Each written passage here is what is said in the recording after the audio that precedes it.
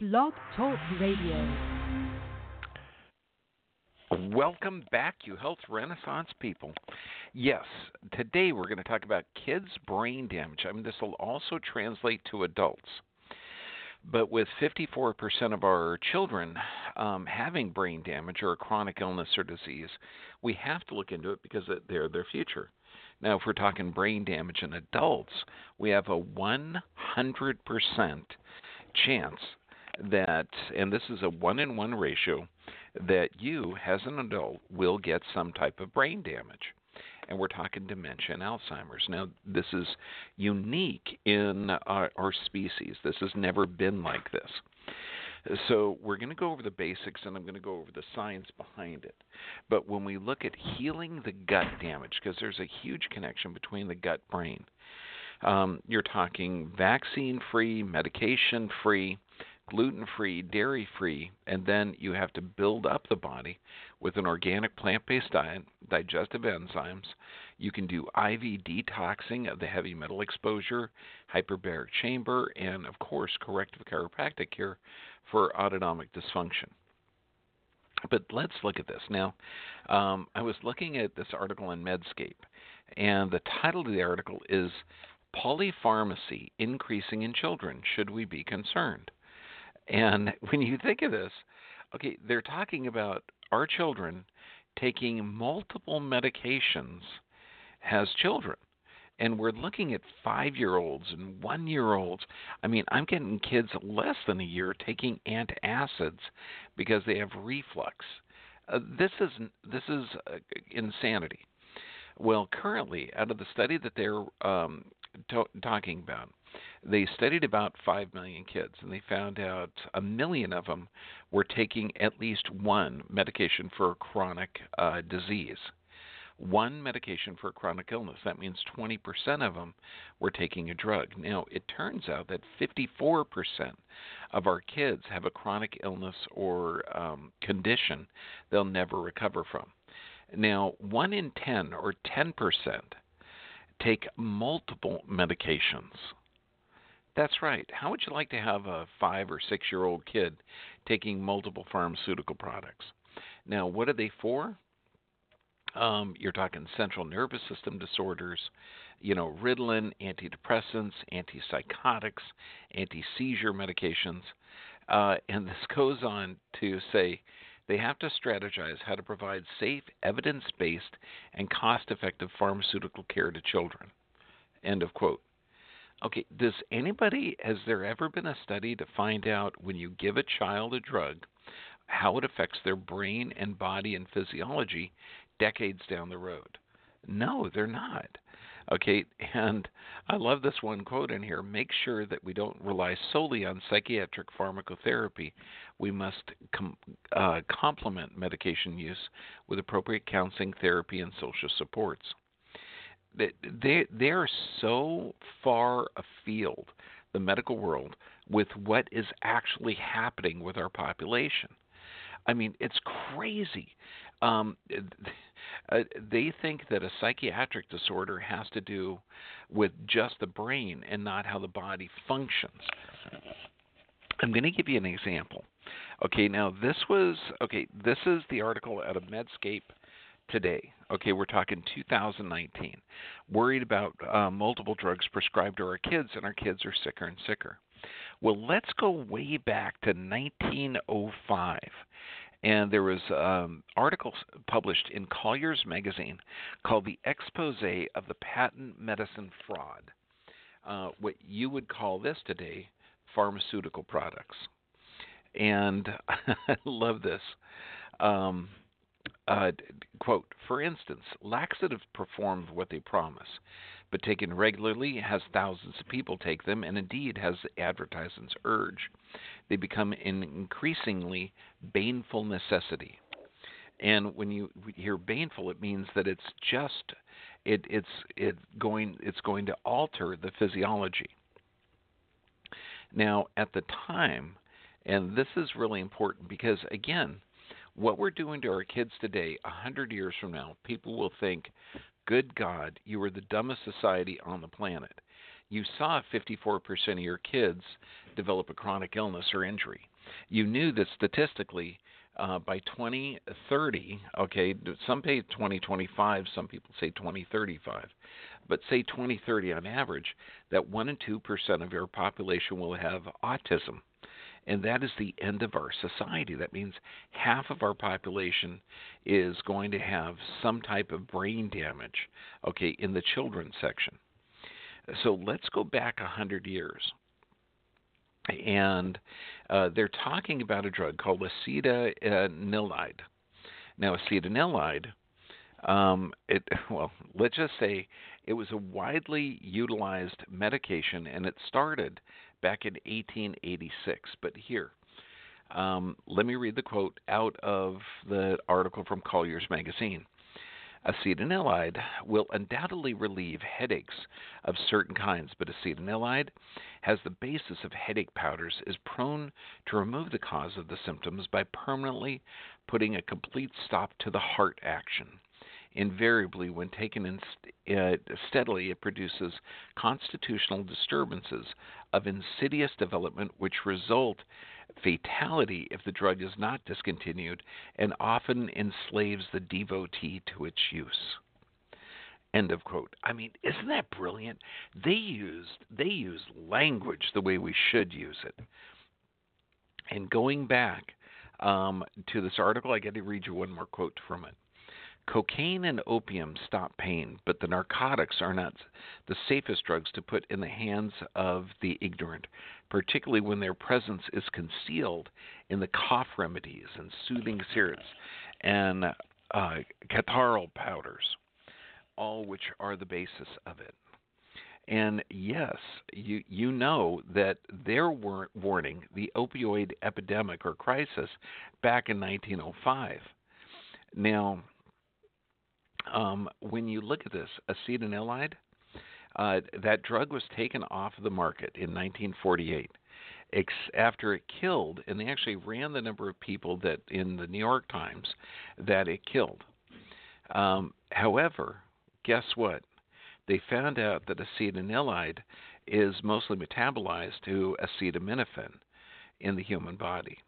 So acetaminophen, or pyrimethamine, is the leading ingredient in Tylenol, and this is currently the deadliest drug in America, or one of the deadliest drugs, and it's the leading cause of liver damage. So it was pulled off the market in 1948, and now it's one of the most popular drugs out there, and it's still killing people. This is crazy. Now, when we look at a review, and we have to look at the gut-brain connection when we're talking about the brain damage of our kids. So let's look at the most scary type of brain damage, or autism. And there's a brilliant article, and this was on TANDF Online. And this is literally off of the Journal of Immunotoxicology. It was published on February 2011. The title of the article is Theoretical Aspects of Autism Causes a Review.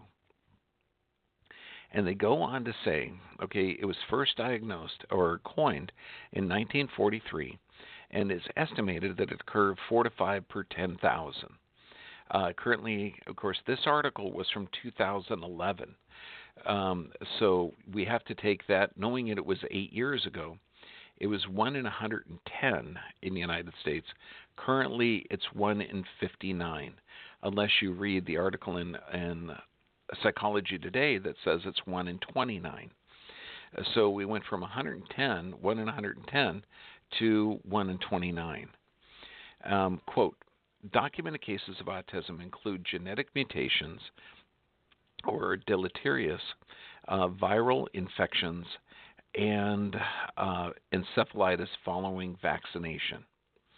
So they're saying the causes could be genetic mutations, viral infections, or brain swelling following vaccinations.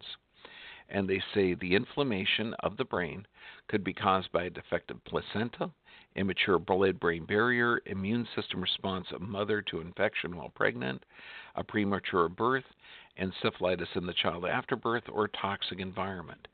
And all of this stuff makes sense because we have to look at the causes of autism as some type of environmental action. It goes on to state autism has increased into epidemic proportions, affecting 4 times as many males as females. And this is a very significant threat to future generations. Now, they state that inflammation in the brain, the inflammation could be caused by a defective placenta, immature blood-brain barrier, encephalitis in the child after birth, or toxic event. Now, when we look at this, and here I'm just cleaning up the slides a bit, it's dangerous. So we're looking at to find out what is causing the neural inflammation, the brain injury, the autoimmune reaction. What could possibly be causing it? Well, let's look at the Medical Science Monitor 2000. And they go on a comparative evaluation effects of MMR immunization and mercury doses from thimerosal-containing childhood vaccines on the population prevalence of autism. That's the title. Okay, and what it was determined was that there was a close correlation between mercury doses from thimerosal-containing vaccines and the prevalence of autism from the late 80s through the mid-90s. In contrast, there was a potential correlation between the number of primary pediatric measles-containing vaccines administered and the prevalence of autism during the 1980s. They go on to state that these studies agree with a number of previously published studies. And their recommendations, it's recommended that thimerosal be removed from all vaccines and additional research be undertaken to produce the MMR vaccine with an improved safety profile. End of quote. Now, that's interesting because the MMR hasn't changed. They went from 1 doses to 2, and now you're going to see the adults forced on it because of the absolute insanity of the measles panic. Now, all you got to do is be able to read this stuff. But with the panic of people, they're going insane. When they look at Clinical Infectious Disease Journal, this is August 1999, they report a case of measles inclusion body encephalitis in a boy, 20-month-old, that received the vaccine and got encephalitis or brain swelling. When we look at molecular pathology, they diagnosed that the vaccine can actually cause inflammation of the gut, similar to what Dr. Andrew Wakefield found. We know, if you look at the Harvard Review of Psychiatry, gastrointestinal issues in autism spectrum disorder, and they say, well, autism spectrum disorder is characterized by communication impairments, social abnormalities, several medical comorbidities. However, it further addresses the GI abnormalities that can affect the neuropathological and behavioral features of autism. What that means is something is damaging the gut of the kids. Okay, that's bottom line. The guts are being destroyed. And this is absolutely affecting the immune dysregulation, hyperserotonemia, okay, and altered metabolic functions. And this article states, finally, it presents emerging evidence for a gut-brain connection in autism, where gastrointestinal dysfunction may contribute to pathogenicity and severity of autism symptoms. Let me go on to quote, a preponderance of evidence suggests that a significant subset of autistic individuals exhibit gastrointestinal abnormalities, and the GI issues can contribute to clinical manifestations of autism spectrum disorder associated symptoms, including abnormal behavior, immune dysregulation, and metabolic function. Isn't that interesting? So we got to look. Obviously, something is damaging the brains. We know that the gut is affected. We know there's a gut-brain connection. Then we go on to the European Medical Journal. It's published in September. The vaccination might display autoimmune side effects and potentially even trigger full-blown autoimmune disease. The susceptibility to vaccine-induced autoimmunity is probably determined by genetic predisposition, which further emphasizes the importance of the mosaic of autoimmunity. When we know that the Journal of Toxicology, again, this is 2011, a positive association was found between autism prevalence and childhood vaccine uptake. So again, all you got to do, and we know there's a gut-brain connection. That's absolute. You can go to Scholar Google, okay, or Google Scholar, but it's actually spelled out Scholar Google. And all I did was type in gluten gut inflammation. And you can see there's over 3,000 or 3,300 results. And the first ones are immunity, inflammation, and gut allergy. Then gluten sensitivity, gut brain, schizophrenia, and the gut brain axis, short-term gluten-free diet on the human gut microbiome. And you start to see this huge connection between the gut and the brain. And when you look at this, there's multiple studies, and this is one of the challenging aspects because in our segmented medical world, if you have anxiety, stress, or depression, you go to a psychiatrist. If you have bowel disorders, constipation, diarrhea, or bleeding rectum, you're going to go to a gastroenterologist. These two docs don't really talk to each other. So the psychiatrist rarely, unless they're a brilliant doc that actually reads, they're not going to refer you to a gastroenterologist. And even the gastroenterologist who isn't skilled at nutrition and isn't aware, more than likely, that the vaccines can cause damage or that medications can cause damage, such as antibiotics, anticholinergic drugs, antacids can cause bowel disturbances. I mean, you're looking at almost every class of drugs that's prescribed can negatively affect the gastrointestinal tract. And knowing that has a direct connection on the brain, we really have to change this. But there is hope on the horizon, and this is the brilliant part. Fecal transplants. And I encourage you to look at, again, Google Scholar, and this is where I do a lot of research. It's fantastic because you're talking journal articles from around the world. You type in fecal transplants in autism, and the fecal microbial transplant, what they're doing, they can actually take it orally by suppressing the gut bacteria. They can take it rectally, but the changing the fecal aspect or the gut microbial aspect, the intestines, radically alters mood and psychiatric function. Again, one of the titles of the article, The Gut Microbiome and Autism Spectrum Disorder. Brilliant article. Another title of the article, Microbiome Disturbances and Autism Spectrum Disorder. Again, brilliant. Now, why, and when you start looking at the C-section birth, why do C-section kids have higher rates of autism? Well, for one, they're not exposed to the mom's gut flora, okay, or through the flora of the vaginal canal. Now, luckily, some doctors are smart enough when they do the C-section, they're actually doing vaginal swabs to get the bacteria, and they're wiping down the child, which is brilliant. And then the idiots go on to squirt the kid with silver nitrate in the eyes. They give a vitamin K shot, which is loaded with parlysorbate 80 that can cross the blood-brain barrier. And then within 12 hours, they give the hepatitis B shot, all causing an inflammatory response. And remember, what's autism? We're talking inflammation of the gut, inflammation of the brain. So kids are not designed to handle inflammation. So again, let's look at the World Journal of Gastroenterology, published in 2016. Gut microbiota in autism and mood disorders.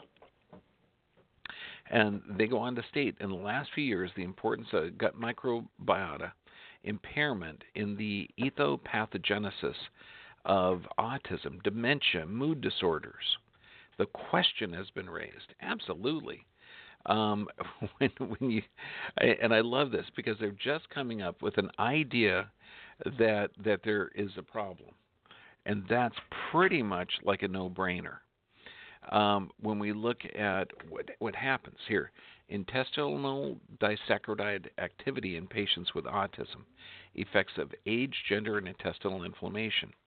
What they found was that not only Heliconia pylorus was present, low gut flora, but also lactase deficiency. Now, this is the enzyme that's required to break down dairy products.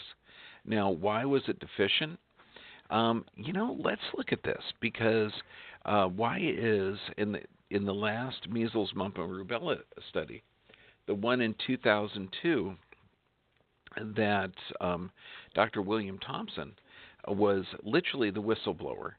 They hid the data that showed a 400% increase in autism in African American boys. 400% is a big and statistically significant difference. And could it be that these kids were suffering lactase deficiency and this caused a sensitization or an inflammatory aspect in their gut? And then they talk about digestive enzymes. And this was brilliant. So think of it. We've got kids with brain damage. We know there's a gut-brain connection. And they actually did a randomized placebo-controlled trial of digestive enzymes in kids with autism spectrum disorder. So we know that fecal implants can help. We know that. And there's a brilliant study on the way now to change the gut flora. There's also a brilliant, this article goes on to say, growing evidence that there's a gut-brain connection associated with autism suggests a potential benefit from introduction of digestive enzymes. No kidding, you're going to help them break it down. So what about lactase to break down any dairy that's found inside of packaged foods? Just brilliant. So we see that there's a gut-brain connection. Scientists are going along that idea. But what the heck is causing the damage to the gut? Now, we know that there's that the rise in vaccines correlates with autism. We know that out of Trends of Neuroscience, they did an article called "Psychobiotics and the Manipulation of Gut Bacteria and Gut-Brain Signals." You got to hear this part. We review probiotic and prebiotic effects on emotional, cognitive, systemic, and neural variables relevant to health and disease. We discuss the gut-brain signaling mechanism that enables psychobiotic effects such as metabolite production. Overall knowledge of how microbiome responds to exogenous influences remains limited. Okay, end of quote. What they're saying there is that, oh my gosh, we found that a change in the gut flora radically alters emotional, cognitive, and systemic variables. It changes your health. That gut-brain connection is huge. It alters literally the neuroendocrine, the neuroimmune system, the sympathetic, parasympathetic. So wait a second. Could this be that the gut-brain is hugely important? Absolutely. So, and then pediatrics, May 2014, gastrointestinal symptoms and autism spectrum disorders. And they said, look, sure, there is an issue here. Future research much addressed the critical questions about the causes of long-term gastrointestinal symptoms and autism spectrum. What about the adjuvants in vaccines? Well, sure enough, when we look at the SAGE journals, aluminum as adjuvant in Crohn's disease introduction. Aluminum is a potential factor for introduction of inflammation in Crohn's disease and its immune system activity shared by many characteristics with immune pathology. So if the aluminum adjuvant can cause gut inflammation, could the aluminum that's in all of these different vaccines that are being injected in, or the other adjuvants in there, could this have a negative effect on the gut? That article says it. Could it have a negative effect on the brain? Yeah, according to the Journal of Toxicology. And then when you look at the Lancet, because a lot of doctors are saying, look, diet doesn't make a difference. Have the kid eat whatever you want. Just keep them happy if they're autistic. And a lot of doctors in the know say that's completely stupid, that there's a huge gut-brain connection that has to be addressed. Well, if you look at the Journal of Lancet Neurology, they wrote an article, Gluten Sensitivity from Gut to Brain, and this is 2010. Furthermore, the concepts of extraintestinal presentations without enteropathy has only recently become accepted. This means that you can have sensitization where you eat gluten, you eat dairy, and you have a negative response, even though they can do a colonoscopy and not find pathologies. So, what real doctors, and I'm talking the doctors that are actually doing their own research, not ones that are treating you out of a book. The real doctors are actually identifying that there is pathology. There is such a thing as gluten sensitivity. There is such a thing as inappropriate gut bacteria. So what increases the inflammation of the gut? We know vaccines. We know glyphosates. We know toxic food. We know that most gluten products or most wheat-containing products are sprayed with glyphosates. That's a natural antibiotic. So all of this stuff destroys the guts. So what is the solution? The solution, it's going to sound crazy, but you got to detox from the heavy metals, the GMOs. You got to get more omega-3s to protect and ensure the full-term health.